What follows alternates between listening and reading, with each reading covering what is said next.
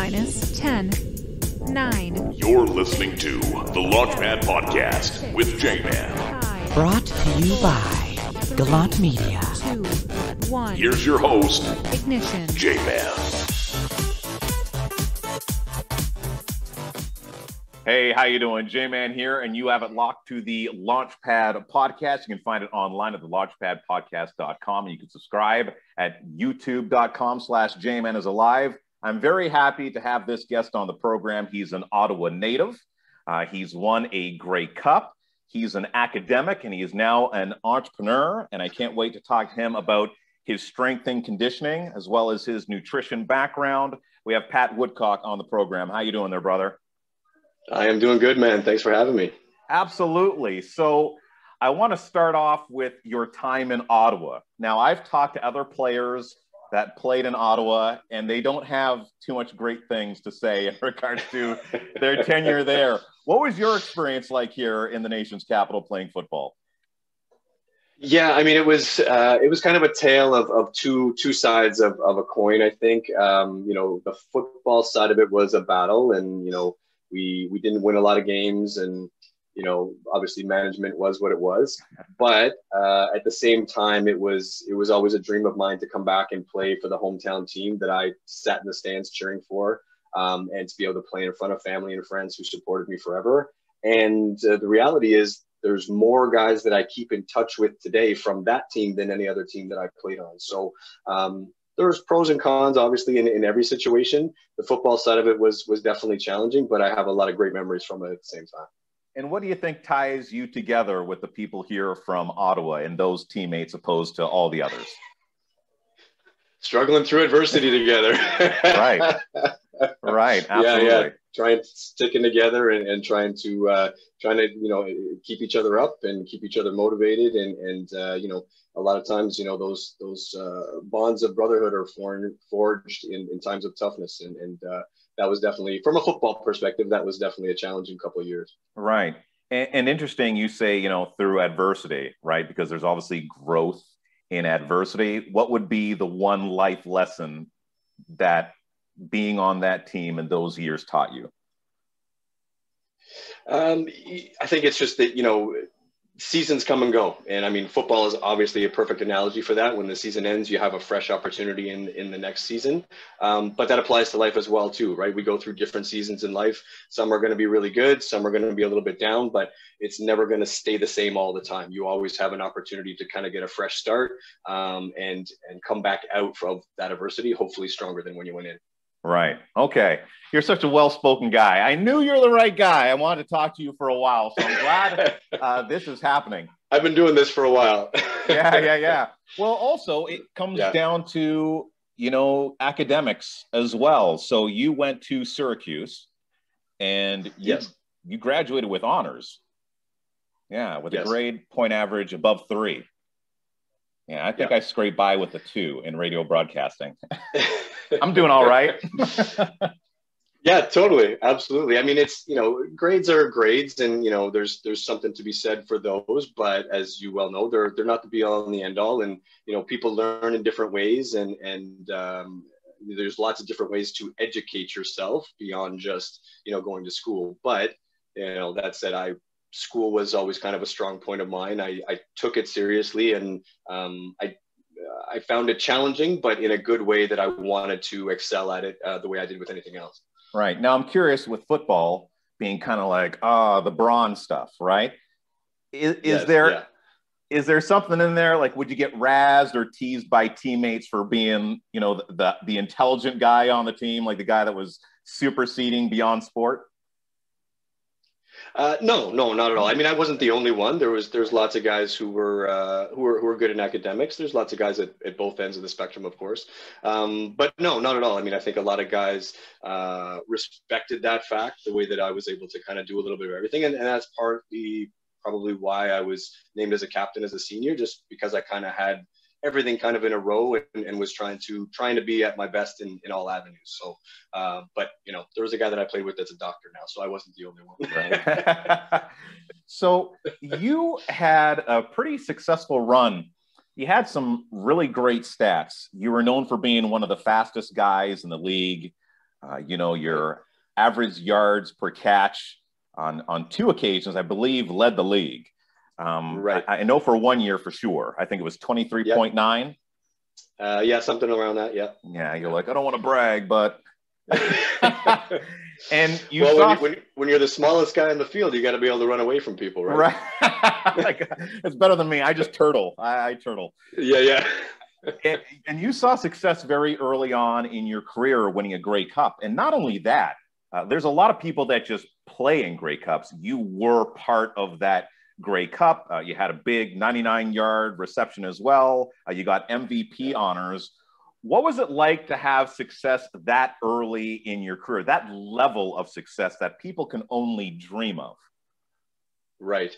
Obviously, from right at that moment, it was amazing, right? It was kind of the culmination of a lot of dreams from back in the day when I was a little kid and dreamed of, winning a Grey Cup and winning the championship and scoring a big touchdown, all those things that you think about when you're running around in the backyard by yourself, as a young kid and dreaming of those things.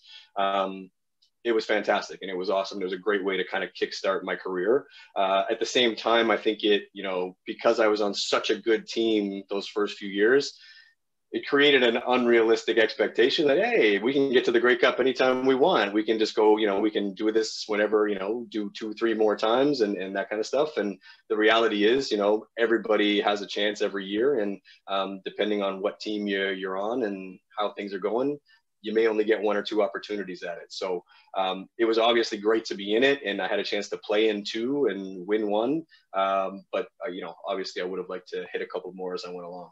Right. So you fulfill those childhood dreams, and let's speak about that childhood, like what football meant to you. Were there other sports that you were also involved in, and this was just the one that you decided to go with? Speak to me on that. Yeah, I loved, in high school, I really loved playing basketball, and I always loved track. I still love track. Loved doing that in high school as well. But football, like that was kind of our house's, like that was the sport. Like my parents both played touch football when I was growing up. We always watched the CFL. That was, they watched that over the NFL. So I was just surrounded by football all the time when I was a kid. So it was just kind of a natural, I think, progression for me to kind of get into it as soon as I could. And then obviously I was relatively good at it when I got started, and, you have success and you want to keep going and those type of things. So, obviously I was better suited as a football player than as a basketball player.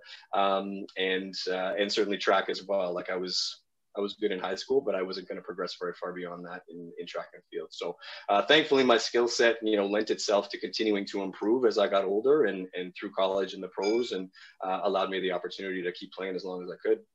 Right. And interesting dynamic. I was listening to another podcast, Matt Hatfield, and you were talking about your love for the CFL, and the Grey Cup was a really big deal in your family. And I thought it was really interesting because, as we spoke before we started to record, for everyone generally starting off in football, the goal is to play in the NFL, which you did, right? And of course, winning the Super Bowl. But the Grey Cup for you was kind of that was the pinnacle. Right. And I think maybe that's probably just a function of, like I said, the way my parents watched football. The CFL was better than the NFL in our house, and the Grey Cup was a more important day than the Super Bowl day in our house. So for me growing up, that was just always the thing, the Grey Cup, the Grey Cup, the Grey Cup. And so that just kind of becomes ingrained in it, right? And you become a football player, and you're obviously in a CFL city, so you have the hometown team, right in front of you, and you kind of get attached to that. And that for me was always like you said, the pinnacle. And the NFL really didn't even enter my mind until I was a couple years into college and starting to have a little bit of success, and oh wow, that might be a possibility. Because that wasn't the norm then for CFL players or Canadian players to be playing in the NFL. So who dropped that in your ear, and was that something that you believed to be a reality? Was that something that you were manifesting, or were you surprised that was something that was going to happen for you? I mean, I think it was just a matter of those first couple of years when I started playing and having some success and obviously contributing as a receiver on the team, you see your teammates getting drafted and, okay, well, if he got drafted, like I'm pretty close to him. And so I can probably do this. And well, he's playing for a few years and I played against him. So I know I can beat him a little bit. So, it just kind of enters your mind as you go along. At least it did for me, because like I said, I didn't have that idea when I first went to college. It was more just earn the scholarship and see what happens. And then, gradually you have success, and nobody came out and said, you can do this. It was more a case of, like I said, you see some other guys doing it, you see some teammates doing it, you figure, well, I'm kind of on the same level as those guys are, so let's make this a new goal and go after it. Right. Okay. I'm glad you said that, because that segues nicely into mindset. And yes. Maybe this is a little bit on the side, but I think it's really important. And I always like getting inside an athlete's brain, especially when you have a level of success, that you have. And ego must be something that's hard to keep in check, right? There's regular people. Let's just be realistic, right? There's regular people and then there's pro athletes. And you're a pro athlete, and you had to have noticed along the way that there's a way that you're treated that's differently than others. I went to a semestered school. So I had a lot of the Ottawa 67s go to my school. And, not to call anybody out, but I think the guy's name was like Blallen McLaughlin. And he never showed up to school. Like, the guy was always on crutches. He never showed up to school, but he graduated. Brian Campbell was another one of those individuals, right? So some people kind of get a little bit of a free ride. Obviously, you did not. So what was it like separating who you are from, your ego, and not letting the ego take control? I think that really comes down a lot to the people you have around you. So, my family, and, I've been with my girlfriend since high school, now my wife, and my friends that I've had, since I was in high school and stuff. They did a great job of keeping me grounded and not letting me get out of control. And I don't think I ever really did get out of control, but just, I think when you have people around you that treat you the same as you were before, they don't treat you any different because you've achieved this or done that. That goes a long way in terms of, keeping yourself in check. And I think just the understanding from my perspective too, as a kind of an underdog type of football player, it can be gone at any moment. So it's never a case of where I don't have to put the work in, or I don't have to show up on this day. I can just, skate by. That was never a reality for me. Every day I had to show up and work harder than the guy next to me, because, I wasn't the biggest guy. I could run fast, but, I always felt like they were looking for somebody to take my spot unless I proved to them that I was the guy. Right. So you come across as one of these individuals then, that understands the importance of having a good circle, and maybe from a very young age. Are you someone that has kind of the good friends that you had when you were a teenager, are kind of people that are still in your life now?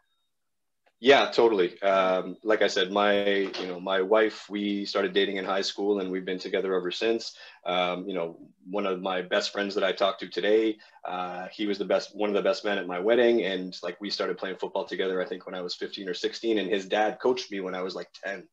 So I've known him forever. It's a lot of the same guys, one of my very first roommates at college, that's one of the guys that I keep in touch with the most today. So it's not about having a huge number. It's about having the right number and having the right people around to that bring value to your life, and don't bring negativity, and that, accept you for who you are and don't expect you to be the football star all the time, or this guy or that guy. Just, hey, it's just Pat, and we're cool with that. Yeah. Who were some of your mentors? You know what? I think, early football coaches were really big for me, in terms of learning how to, I think treat people, and, early on give me a love of the game and a love of hard work. Certainly my parents were big. They always worked hard and were able to sacrifice certain things to make sure that we had what we needed in terms of getting me to football practices and all that kind of stuff. And then, when I was in high school, I actually had a football coach who had played NCAA football. And he was the first one that kind of put the bug in my ear that, hey, you know what, like you're a pretty good football player right now. You have this potential to go get a scholarship and play in the NCAA and do this. And so that was huge because I had honestly never thought of doing that. At the time, I was thinking I was like 14 or 15. And so that, like I said a few minutes ago, that then became the goal that I was now going to go shoot for. Right. And so were you into personal development and reading books and stuff like that throughout your career or on route to your career?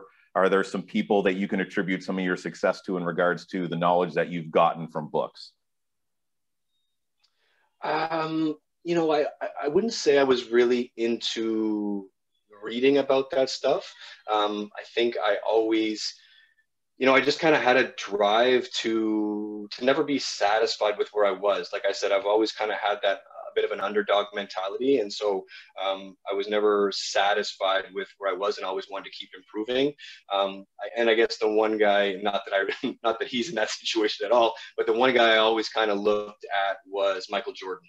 And I think it's just the fact that he was the best player in the world and yet was still the hardest worker in the world. And so that kind of thing, I was like, well, I'm nowhere close to the best player in the world, so I better be the hardest worker in the world. Yeah. There's a work ethic that you guys have as pro athletes, and you're probably the third or fourth that I've spoken to, and all champions as well, and high performers like yourself. Right. And they all have the same answer to that question. And I think, number one, because you're self-starters, right? You're just innately motivated to want to do better because you know that someone else can take your job. It's a simple, you could be a great player, go down with an injury, and you just never get your job back. And we see that happen all the time. And if anything, instead of going to books to find that knowledge, they find it amongst their own, right? You're actually the ones, you're kind of writing the books for other people. Individuals are looking up to you as being leaders, right? And people that they idolize, they want to catch that game-winning catch. They want to get that 99-yard reception in the Grey Cup, right? Like, isn't that cool that, you go from, being that kid that wanted to do that to having other kids out there now wanting to emulate what you've done? Yeah, it's a super cool kind of full circle deal, and when you're able to meet kids and a lot of them now have had the opportunity to come up, right? I'm old enough now that some of those kids are now at that age where they're getting scholarships or playing in the pros and that kind of stuff. So we actually have a picture in our facility of when I think it was 2002 or 3. I did a practice with the pros thing, and so it's a football camp for kids for the day, and I have a picture with a kid, and then he then became an athlete who came and traded our facility and, went to Western University and then played for the Red Blacks and played for the Argos. And so it's been cool to see. We have a picture of him when he was a little kid, and then now he towers over top of me, about a foot taller than me in his pro uniform and that kind of stuff. So it's super cool to have experiences like that and see how you've, maybe inspired somebody to do great things with their own life. Yeah, man. I mean, I used to watch you play. Right? Like, that's some cool shit. I fanboy out a little bit every time. I can't lie. Now, if you could go back, it seems like, you enjoy the mentoring aspect of what you do and giving back. You're a family man. We're going to get into that. And you're basically your football team that you've created on your own. If basketball, you'd be able to field a team. Yeah, totally. What would be that one bit of advice that you would give yourself, let's say when you were, let's consider 16 is a pretty influential age. What would, Pat Woodcock today say to 16-year-old Pat Woodcock? I think from a practical standpoint, I would tell them to start training a little bit earlier because I didn't really do a whole lot in high school. And when I first got to college, I was definitely behind the game a little bit. So it would have been interesting to see, what I could have done if I had not started behind the 8 ball a little bit when I got there. But more from a life thing, I think I would have told them just like, yeah, you're the smallest guy, but play with confidence. Like, always play with confidence because you have the ability. Don't doubt yourself. Put forward your best effort every time, and things are going to work out for you. Right. Posturing is huge in life and business and sports as well, right? Puffing out that chest and being big. Absolutely. Okay. Now, and it's not just about how people see you either. Like that translates into how you perform, right? When you carry yourself with confidence and you carry yourself with the chest out and all those things, like your performance will reflect that, as opposed to when you go in kind of slumped down and stuff like that. Right. It's very much how you see yourself as much as how other people see you. Right. If not more. Okay, so now you've transitioned from football. You have that business and marketing background. Obviously, you're a super fit dude, and being healthy and diet and all that kind of stuff was already a very big part of your life. And you turned CEO, the Elite Man Method, and now you're helping other people achieve their goals. You're saying, like, boy, you wish you knew the things then that you did now. What's that number one thing that you think that people just in general are lacking, other than just motivation? Motivation's a topic that we should dig into a little bit, but I think oftentimes they're just lacking a plan. And so probably, if you don't have a plan to follow, like you walk into the gym and you're like, okay, I'm here, so what should I do? And that can be a frustrating thing to do. And even if it's not the gym, okay, I want to get in better shape, I want to do this, I want to change my fitness and health. I don't know where to start. There's so much information floating around out there, diets and this workout plan and that, and like, where do I start? And so I think people get bogged down in that information, and they get like paralyzed by the analysis of everything, and they just don't even get started. And so I think the biggest thing to do is, number one, just take action, do something. Doing something is better than doing nothing. But then I think the idea is to create a plan. Have an idea of exactly what your goal looks like. It's no different than anything else, right? Business or education or whatever it is that you're doing, you got to know where you're going, and you got to know the steps you need to take to get there. And just showing up at the gym and doing random stuff or going out for a run twice a week is not necessarily going to do those things for you. So you got to kind of lay out that plan and know exactly what each step is to get you where you want to go. Right. Corey, the last guest that I had on the podcast, he's a spiritual guide, and he was speaking on things in regards to people sometimes think that they have these huge problems, right? And there has to be like this huge solution. And that's not the case, opposed to small daily contributions, right? And if you just make these small daily contributions over time, you will eventually get that big result that you desire. So number one, have a plan, right? So what are some of these small daily contributions that people can start making in their lives to get them on that right path? Yeah, so the easiest ones, number one, like I said, just move in some capacity. Start doing something more than you're doing now. If that's going for a walk every day, if that's going for a run, if that's going to the gym, cool. Start doing something, because it's better than doing nothing. Number two, from a nutrition side, it's important to know really what you're eating. So, just like in business, what gets measured gets improved. And food is very much a part of that. If you don't know how much you're eating, then we don't know if you need to eat more or eat less or change this or change that, because we don't have that number. So track your food for a little while. It's tough at the beginning, but it's something that gives you a baseline so you know where you're at to begin with.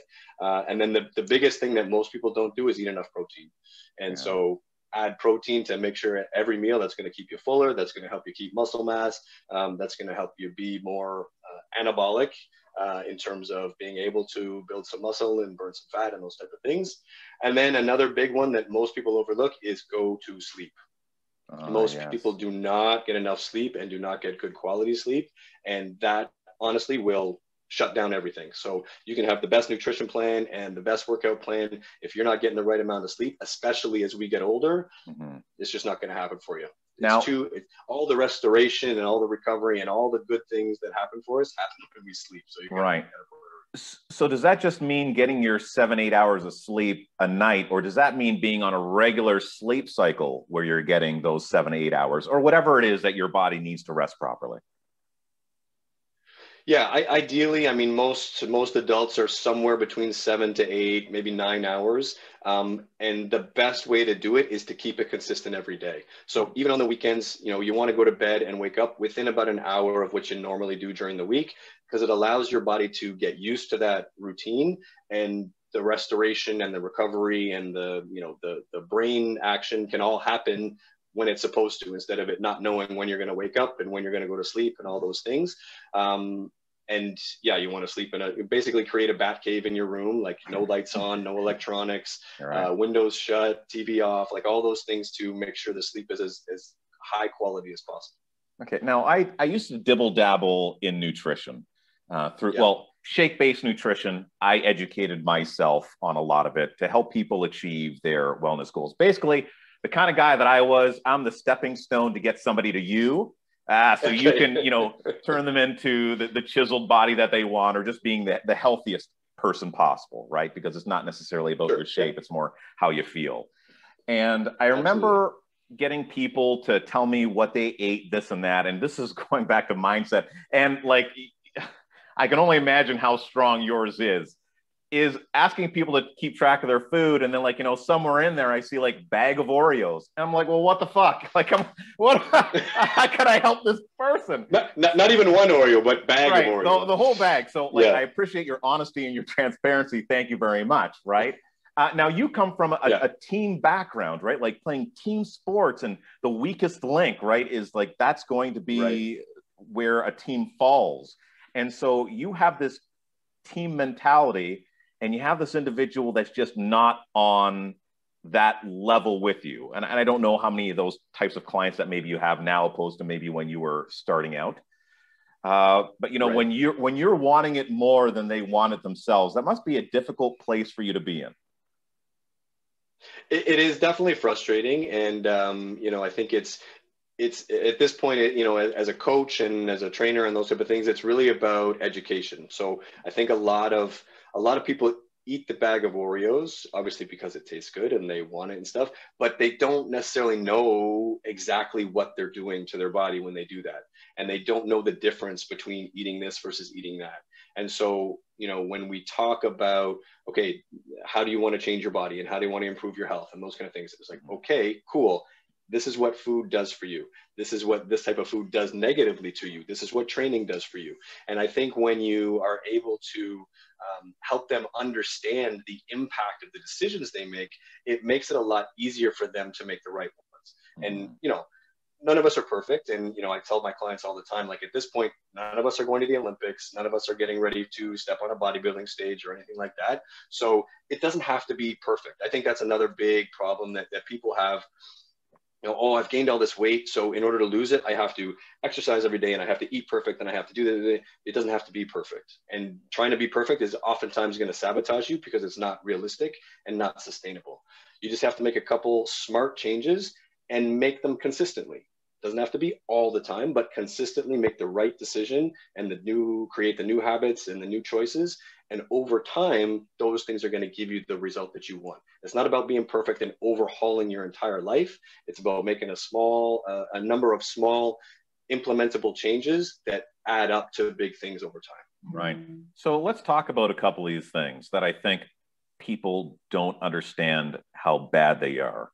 Now, I cycle through keto and stuff like that. And the one thing that I see all the time is, people saying, well, what can I have to drink? Like as far as an alcoholic beverage, that's not as bad as, right? Yeah. Not realizing how bad alcohol is poison. It's absolute poison. Explain. It's delicious poison, but it's poison. It is delicious poison. I love my beer, and I too, like, I'm just looking for, healthier alternatives. But let's say for the person that sits down there and they have that beer, not thinking that it's doing all that much damage. So just number one, how quickly something like that metabolizes. Yeah, the thing with alcohol is it overtakes everything else, right? So the body prioritizes metabolizing alcohol and trying to clear it out of your system before it does anything else. So any food that you eat or anything like that, it just sits there and does not get digested properly and does not get, put towards burning fat or building muscle or any of that stuff. The body is only concerned with getting rid of the alcohol. So those, and generally we don't make great food choices when we're having drinks anyways. So that food that you're eating, is not doing you any good at all. And then in addition, because the alcohol takes such priority, people generally drink it in the evening, it messes up your sleep. And we just talked a few minutes ago about how important sleep is. So now you've messed up your nutrition and your digestion. You've messed up your sleep. when you mess up your sleep, that messes up your hormones. So you wake up the next day and what are you? You're starving and you crave all the foods that are bad for you because your hormones are all out of whack from the alcohol and not getting enough sleep. So it becomes this vicious circle of, oh, it's just a couple drinks. Yeah. And there's just a few calories in them. Yeah. But it goes beyond just the calories that you're taking in. It shuts down everything else. It shuts down your sleep. It makes you eat more food the next day. And so it becomes a vicious circle of, less than optimal function of your body, and then poor food choices and all the things that go along with it. So, I think for a lot of us, alcohol is part of life and everybody enjoys to have a good drink every now and then, but it's about understanding those things. Again, like I talked about education. So maybe you drink a little bit earlier in the day or in the evening, at least, so that it can get out of your system before you go to bed. You try not to eat while you're drinking, or you make very different food choices around alcohol when you know you're going to have a couple of drinks, and you just can't do it every day. Okay. So now let's talk about, let's say, sweets. People love their sugars. Oh, I'm just going to have a candy bar. Oh, I'm just going to have a candy bar. So why should someone not have that candy bar?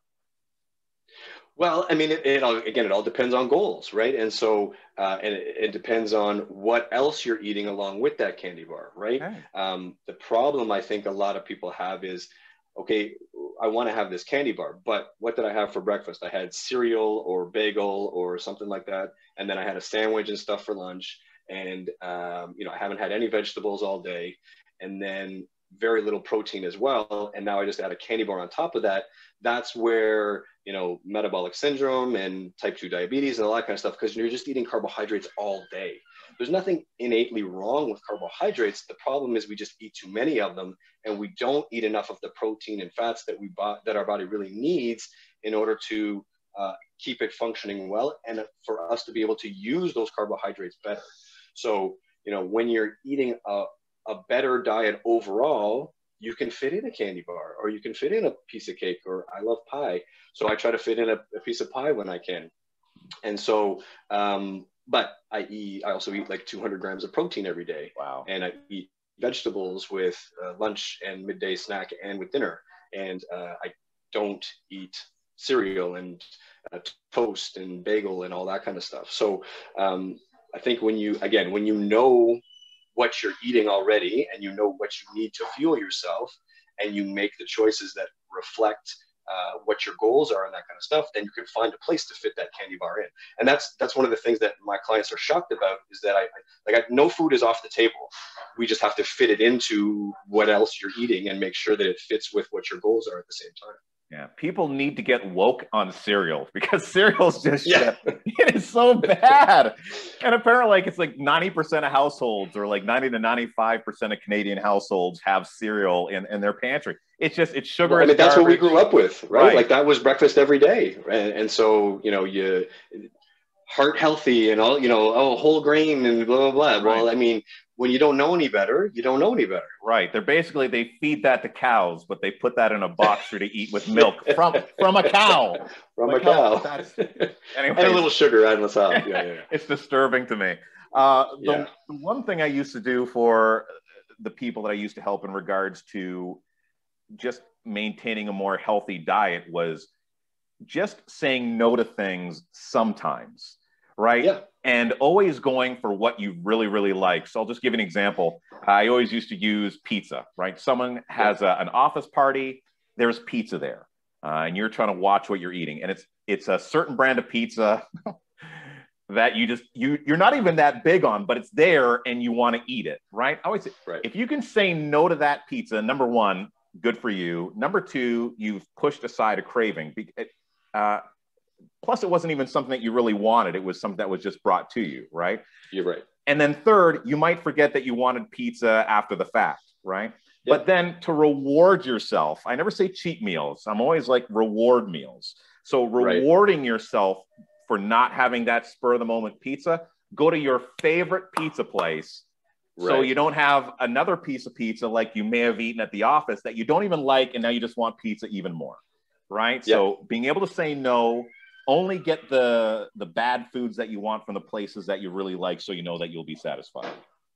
Totally. Not bad. And I think absolutely great advice, because it's just being conscious of what you're putting in your mouth, right? Like you said, I didn't even want pizza. It's just in front of me. I don't need to react to the fact that it's in front of me, right? It's not part of my plan today. I don't need that. I wasn't thinking about that. But yeah, maybe I do want some pizza, but I'll go get, the one that I really like and really enjoy it. Yeah. Because if you eat that one, you're not even going to like it, and then you're going to feel bad about eating it anyway. Yeah, I feel like garbage. Right? Yeah. That was me all the time. I'm like, oh, why did I? So I think we all have those moments. What's your favorite kind of pie? You mentioned pie, like your eyes are, ooh, pie. Yeah, it's tough. I mean, I really like cherry is really good. I love pumpkin at Thanksgiving and Christmas and stuff. So I really don't have a favorite. I pretty much like them all. Just pie, which is a problem, right? Yeah. So you have a big family. You're a family man. How much of that family was established while you were playing football? Really only my oldest was born while I was playing. Okay. She was born in 2007, and then 2008 was my last season. So everybody else has been born after the fact. Right. Everyone, that's what you call them. Hey, everybody else. Hey, everybody else. Yeah. That's it, pretty much. Right. And so hey, you guys. How old are the kids? 14, 11, 7, and 5. Oh, wow. That's wild. And do they take a liking to sports? Yeah, for the most part, my oldest daughter, she's big into lacrosse and basketball, and track. But with everything going on, we've lost track for the last 2 or 3 years now. Right. My son really likes soccer and basketball as well. He's the 11-year-old, and then my 7-year-old daughter started playing soccer last year, and she's in her just started lacrosse like last week. And then the 5-year-old, he's been into soccer, and he's now starting lacrosse as well. So. It's wow. We're pretty active. We try to keep them occupied as much as we can, and obviously with my background and my wife was very athletic growing up as well, so we like to get them involved in as many things as we can, expose them to things and let them find out what they like. Right. And what's the biggest lesson your kids have taught you in life? Oh man, it's all about patience, man. It's all about patience. And as we've kind of discussed, I come from a mindset of like, when I want something, I work for it and I get it, and that's it. And I try to, for lack of a better term, try to impose my will upon it until I, have success with it and do it. And that's just not the way kids work. Right.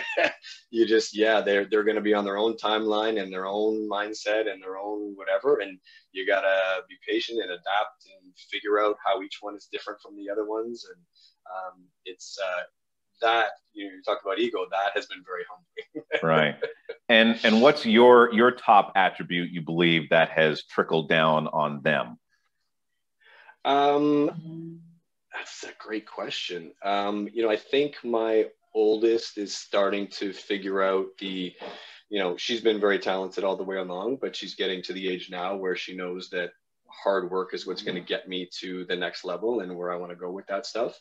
I think the other ones are still a little young to have figured that out yet, but I kind of see that in her in terms of the effort and the focus that she puts in practice, and kind of that innate competitiveness that she just wants to be better. She just wants to be better. She doesn't want to just be somebody running around on the field. She wants to be the best one on the field. So I think that that will serve her and them well in any avenue in life, right? Beyond just sports. Yeah. Now, I also want to ask you what your ideal client is. And before you do, I have not been a client of yours, but I do want to vouch for you based on what I've seen, because I follow you on LinkedIn, you're on my social medias, all that kind of stuff. And if people haven't figured it out already by listening to this podcast, Pat knows his stuff. Not only does he know it, he lives it, which is very big. Sure. He's an incredibly articulate guy. You're very well-rounded, and your mindset. I'm telling you, if someone didn't lose a pound, which is obviously not the goal, but if they didn't lose a pound and they just got to spend some time around you, it's worth whatever this guy is charging. So what is your ideal client? How can they find you, and what can you do for them? First of all, man, that's awesome. I appreciate that very much. Thank you. So, right now, my ideal client is guys like us, 35, 40, 50 years old, busy with business and family and kids, maybe was in shape at one time and let it slide, maybe never has been in the shape that he really wants to be in, but is at the point now where he realizes the value of being in shape and being healthy and wanting to be operating at his best and providing the best he can for his family and his business and whatever. So those are basically the guys that I work with, and I work with each one individually to make sure that we've got them on the right type of workout plan, the right type of nutrition plan, and obviously trying to fit it all into everybody's busy lifestyle and make it fit and work beyond a 12-week program or a 6-month program or whatever, but something that is sustainable and implementable for them in the long term. I am not a quick fix guy in terms of, I just want to help you lose 20 pounds and then you can do whatever you want. Like, I want to help you lose that 20 pounds and then either keep it off or lose another 5 or lose another 5, and be able to maintain that. I'm not big on the yo-yo stuff. At this age, at this point in our life, I think that's really hard on the body and the mind, right? And I don't know about you, but I don't have mental energy to waste on that kind of stuff. Like, I need to be at my best all the time. And I know that I am at my best when I feel great, when I'm exercising, when I'm sleeping well, when I'm eating well. That allows me to show up for my family and show up for my clients and be operating at my highest levels. And I think that's what all guys really want, is to just be operating at their highest level and their highest capacity, and and that's why it's such a struggle, because nobody wants to put themselves first and take time for themselves to take care of themselves. They want to be able to provide for their family and take care of their business and all that kind of stuff. And people don't realize that you have to do this before you can do that. Right. Once a champion, always a champion. You got that champion mindset, and we talked about the importance of having a circle. Well, why not toss this champion into your circle and get that champion mindset working for you too? Pat Woodcock, thank you for being on the program. Man, my pleasure. Great talk. And if people want to find you online, where do they go? Yeah, probably. I'm on any of the social medias. Instagram is Elite Coach, all one word. You can just search up my name on Facebook or on LinkedIn. I'm on all 3 of those. Okay, and I'll make sure to put the links inside the description as well. So again, thank you for your time, and thank you for watching yet another edition of the Launchpad Podcast online at thelaunchpadpodcast.com, and subscribe right now or I'll punch you in the esophagus. You take care, be well, and love simply because you can.